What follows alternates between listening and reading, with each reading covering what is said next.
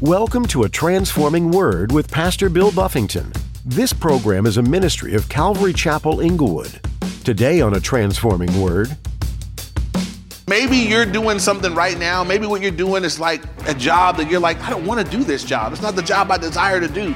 Some of you right now may have a job or something you're doing that's not what you really want to do, but it's what God has you doing right now. Don't ever despise what God is doing today, because you have no idea how the work that you're doing today plays into the next thing God wants to do. You may be doing something you absolutely makes no sense, you don't like, you can't stand, but you know God put you there. There are moments when we find ourselves disliking our jobs or our circumstances. We frequently question why God is allowing us to be in the situation at all and why He isn't taking action to set us free. Pastor Bill shares today how every situation you encounter in life will have an impact on you later on. When you reach the level that God wants you to be on, the lessons and values you acquire from your present circumstance will always come back to support you. God gets you ready for everything that lies ahead. Now here's Pastor Bill in the book of 1 Samuel chapter 16. As he continues his message, God looks at our hearts. I want to be careful. As I read a chapter like this, I want to be careful that I'm not someone that's so caught up on externals and not paying attention to what matters to God in my own life and in the lives of other people. And so when we look at raising up people or raising up leaders, I think that the starting point is a heart for the Lord. I'd rather take 5 people that hearts are sold out to God than 50 talented, uber gifted people whose hearts are halfway with the Lord. You'll get a whole lot further with 5 people that are genuinely devoted to the Lord. And there'll be a whole lot more unity among the 5, So God says, look, I don't look like man looks. I look at the hearts. I'm going to throw this out there for my single friends. This is why, let's say God brings you someone of interest. You meet someone, you're like, wow, that's I think maybe, I don't know. From what I can see, everything looks like it lines up. They check all the boxes, everything, tall, dark, and handsome, whatever the stuff is. Why you need to pray before you, hear me on this. Why you need to pray and hear from God before you give your heart away. Before you get emotionally attached or connected, before you really get given over to it, you want to hear from God, because God, your Father, can see what you can't see. One, God knows if that's what He wants for you or not. Easy. God, is that what you have for me or not? Is this your will for me or not? God can answer that. God, I promise you guys, I'll tell you guys this. Can I talk about you for a minute, babe? All right. Thank you very much. When we were just friends, right? I say just friends because we were not really just friends. She was digging me, and we talked every day, we hung out every day, but it was early in the relationship, right? I definitely saw in her, like, I would marry her. I didn't tell her that because she would have ran right then if I'd have said it early on. But I was like, she kept playing me like, I'm going to see how well you keep going with the Lord. She kept acting like I might fall away and like I wasn't going to stay saved or whatever. So I resent that now, But anyway, this is what I did. I remember this. I remember saying I liked her so much. I said, God, I have dogged out plenty of people in the past and just living crazy, living wild. I actually really like her. If that's who I'm supposed to be with, I asked God, would you make it clear so that I could just abandon every other thought and just that'll be it. And if not, make it clear so that I could leave. Right now, I don't think she'll be bothered, But I pray that God would do that. And this is in that very week. This happened. I'll never forget it. It was actually a Wednesday night. We went to church. We met her at church and got to church. Our pastor taught out of the old King James, which I can't stand. I don't these and thous and all that. I don't do it well. And so we had this Bible that we would do devotions in that was a living Bible that, spoke like, Bible for babies. That was what I needed at the time. I was a baby Christian. She came that night and she had a manila envelope. And it was, she said, I got something for you. And she gave this to me and I opened it up and it was a Bible and it was a parallel Bible. Half of it had the old King James so I could follow along with the pastor at church. The other half had the Living Translation so I could read and understand what I was reading. And I was like, that she don't know this, but I was like, all right, guys, that's my answer.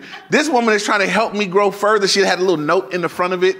And I was like, done. That was for me, that was the last I never asked again. I was like, all right, I'm just going to hang out until she understands that she's supposed to be my wife. But I'll always be able to look back, right? I'll never say, God, I'm not sure if that's who I'm supposed to be with. Now, I know for sure because I asked way back then and I heard. Then I went all in. Then it was like, now I'm going to go talk to your daddy and everything else, and then we're going to make it happen. But it's really important that we pray and just say, God, direct me. You know what I'm supposed to have and not supposed to have. You can see what I can't see. And it works both ways, right? Let's say I was going to be trash for her. God loves her too. He can say, no. If she pray and then you ain't about nothing, God is just, I don't know why. God is just telling me no. I prayed about you and the Lord is like, run, put on your track shoes, go fast. So I'm just going to leave, I just encourage you guys, if you're single and you're waiting on the Lord, fine. And you may meet people of interest, fine.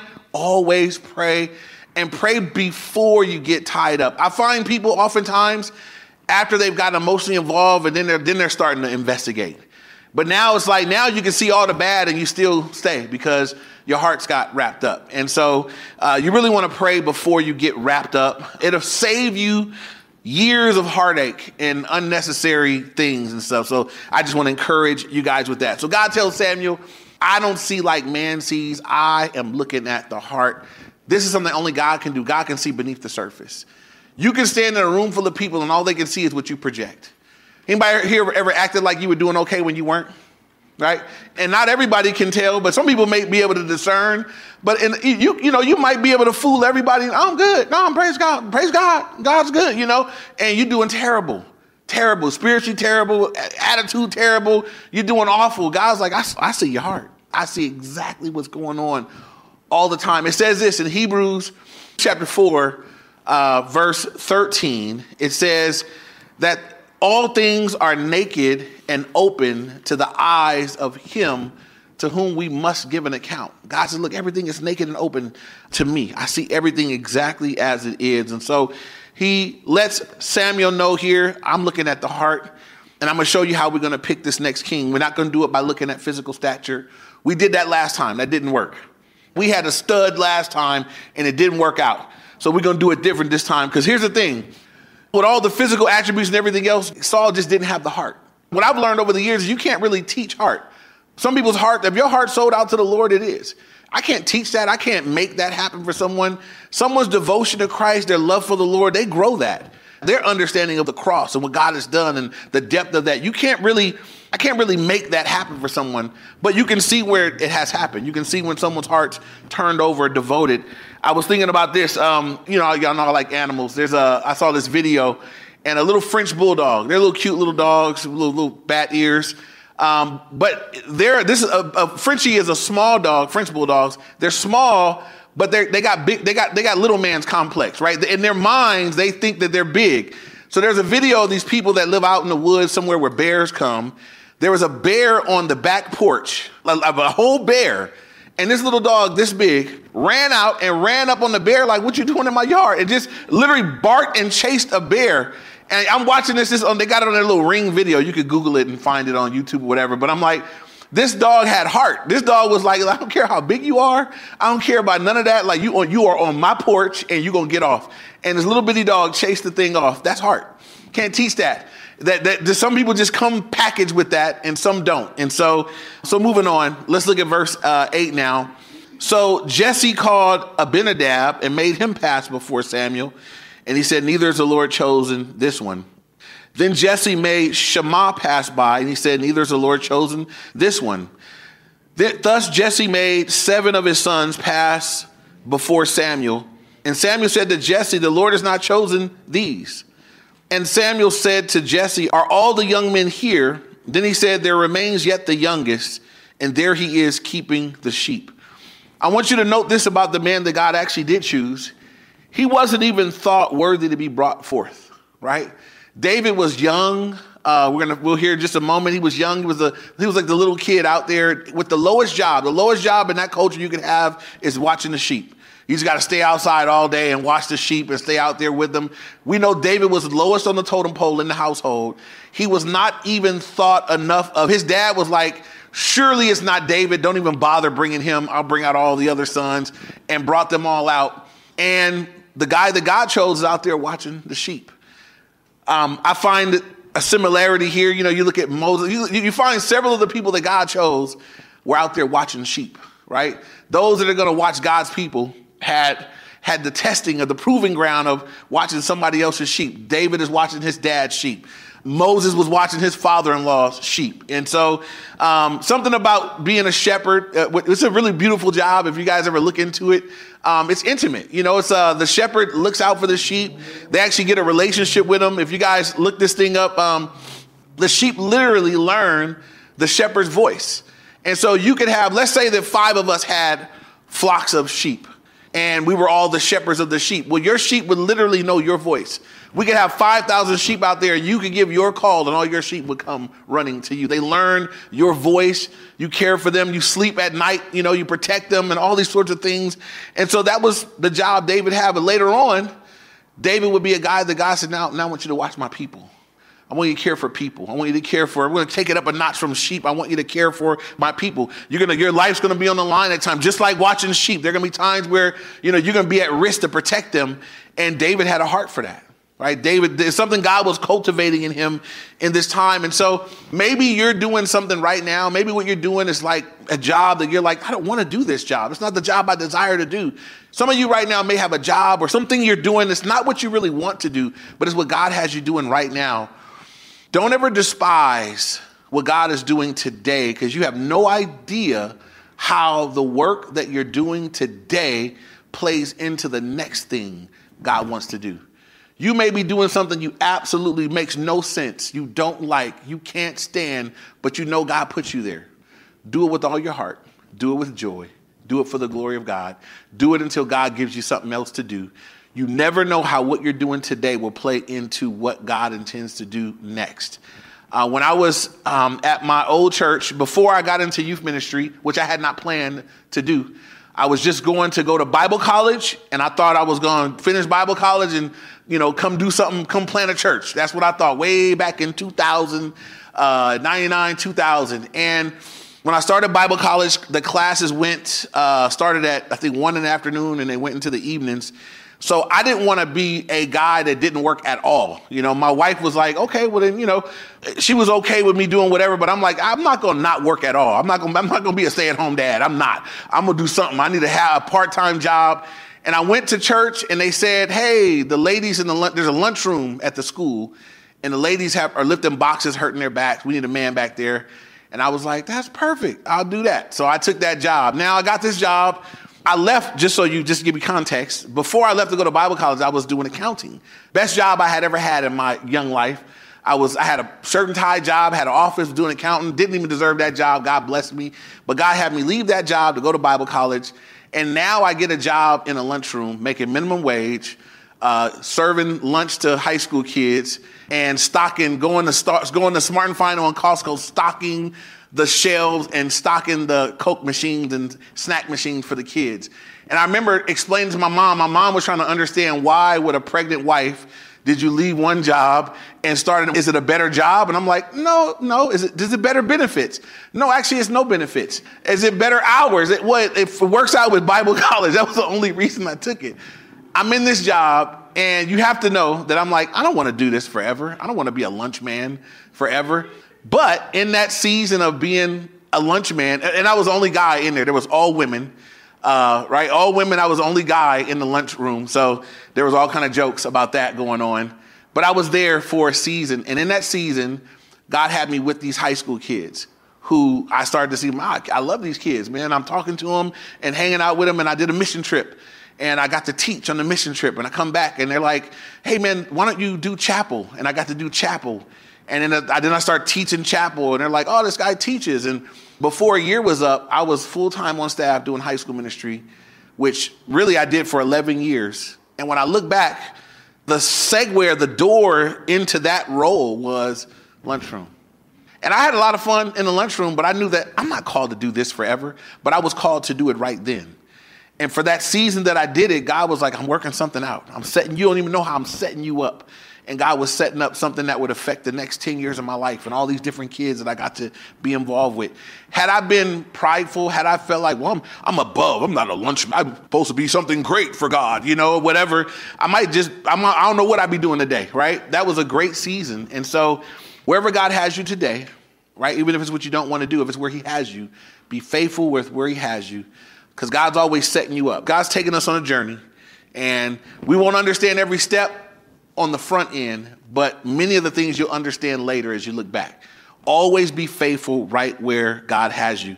That's all David was doing. Was David planning to be the next king? Was David praying to be something great?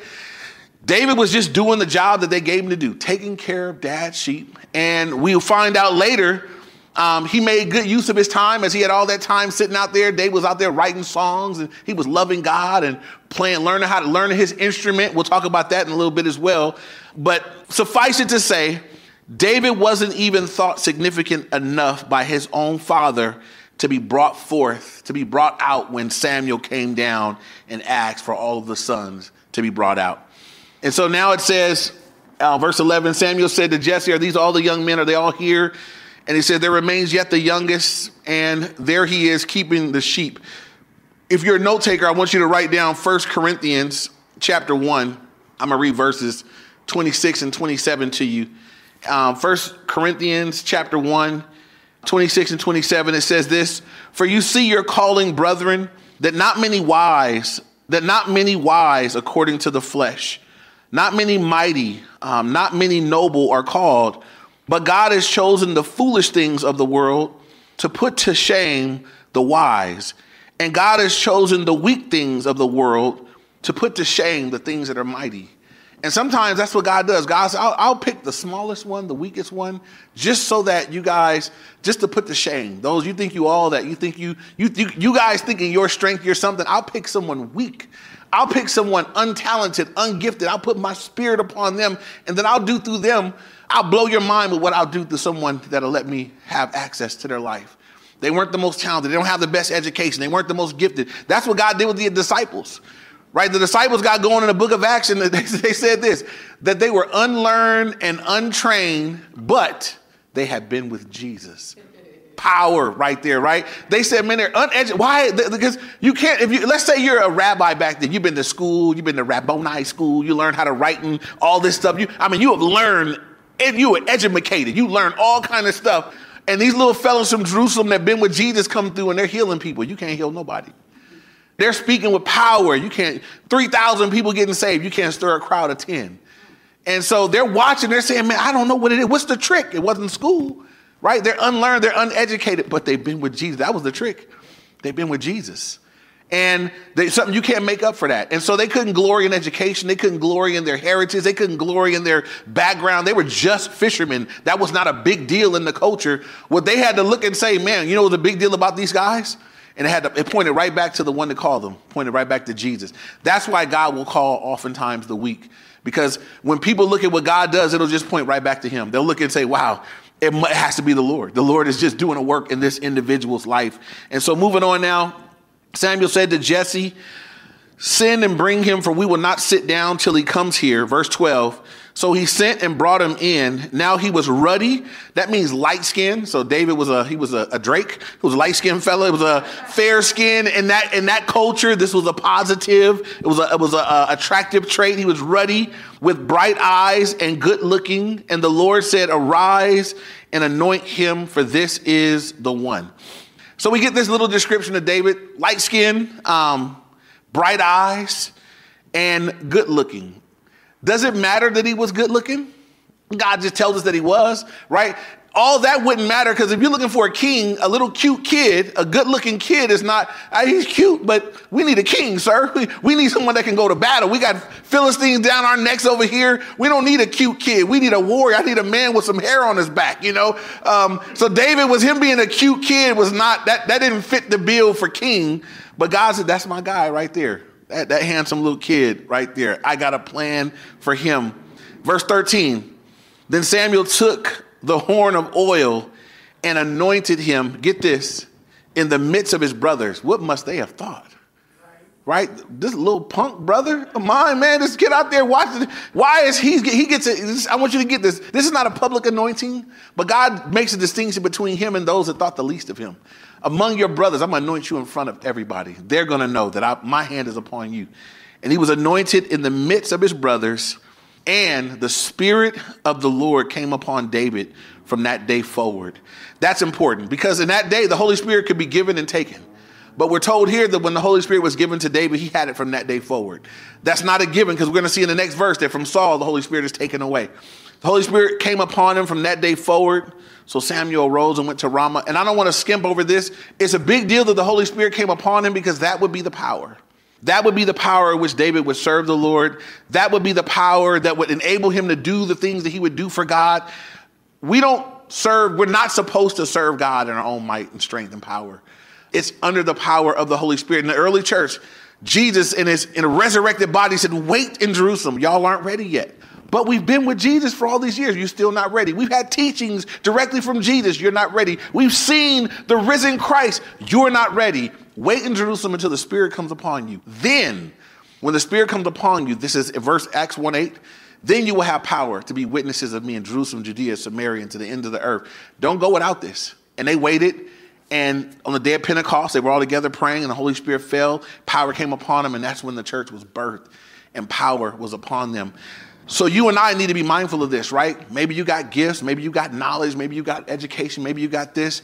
None of that in and of itself is suffice for the service of the Lord. I need the Spirit of the Lord upon me.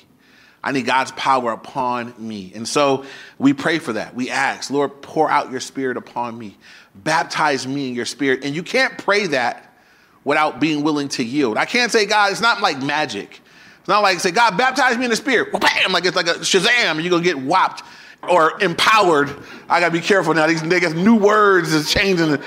Stop looking at me, Harmony. The Spirit to come upon you and empower you and equip you to do what you can't do in your own might and your own strength. And so we seek the Lord for his power upon our lives. We need God's strength upon our lives. And so I need this on a regular basis. I don't ever come up here without praying, God, please. I sit back there, I'll go to the bathroom, but I pray before every service, God, please pour out your Spirit upon me and do me with power from on high. Give me the ability to speak in a way that people will hear and understand your word. I ask him that every week. I don't believe in my ability to communicate the way God wants or what God wants, but I believe in God's power to enable and to equip. And so every one of you in whatever sphere of service you're in, wherever God has you serving, wherever your gifts are, you ask that from the Lord regularly. Say, God, please pour out your Spirit upon me. Give me power in which to serve you. And here's the thing. There's an agreement here. When you pray for God to pour out his Spirit upon you, you also need to be willing to yield to how he will direct. The Spirit upon your life is power to do, but there's got to be a willing heart you got to be willing to go, or it doesn't work. You can't just say, fill me with the Spirit, Lord, do something great to my life. And then everything God prods you to do, you're like, no, I'm not going to do that. No, I'm not going to talk to them. No, I'm not doing that. You got to be willing to go in order for God's power to have its full work in your life. And so David is, from this point on, the Spirit of God is upon his life, and it's going to be a big deal. Now look at the next verse 14. But in contrast, the Spirit of the Lord departed from Saul, and a distressing spirit from the Lord troubled him. Now, some people have trouble with that. They're like, wait a minute. God, distressing spirit from God? Didn't know God did that. Does God send the EBGB spirits? Does God send wicked spirits? So let me explain how this works. First of all, God did take away Holy Spirit from Saul. Boom, gone. Which is so sad because Saul had access to everything he needed to serve the Lord greatly. And here's the thing with Saul. Because Saul wouldn't yield to the Spirit, because he wouldn't obey the Lord when he had that, now it's taken away.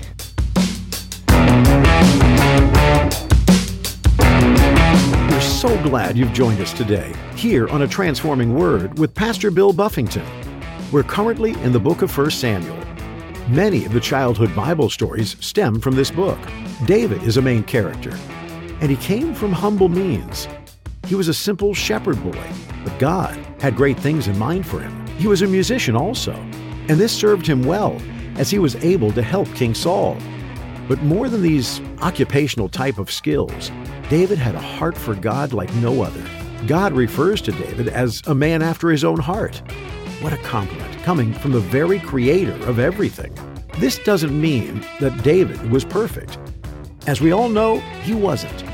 But his heart was continually coming back to God, seeking help, asking for refuge, and coming back with a repentant heart.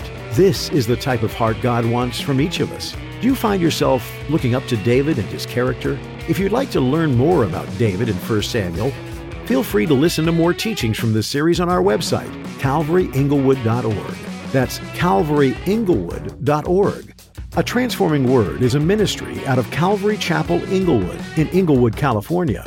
Our time with you today is about up, but we encourage you to keep reading and studying this eventful book of the Bible. We're so grateful you took the time to listen today. And Pastor Bill will be back with more in the coming edition of 1 Samuel. Until then, keep your head in the Word and your heart close to God. Then, make sure to come back for another insightful edition of A Transforming Word.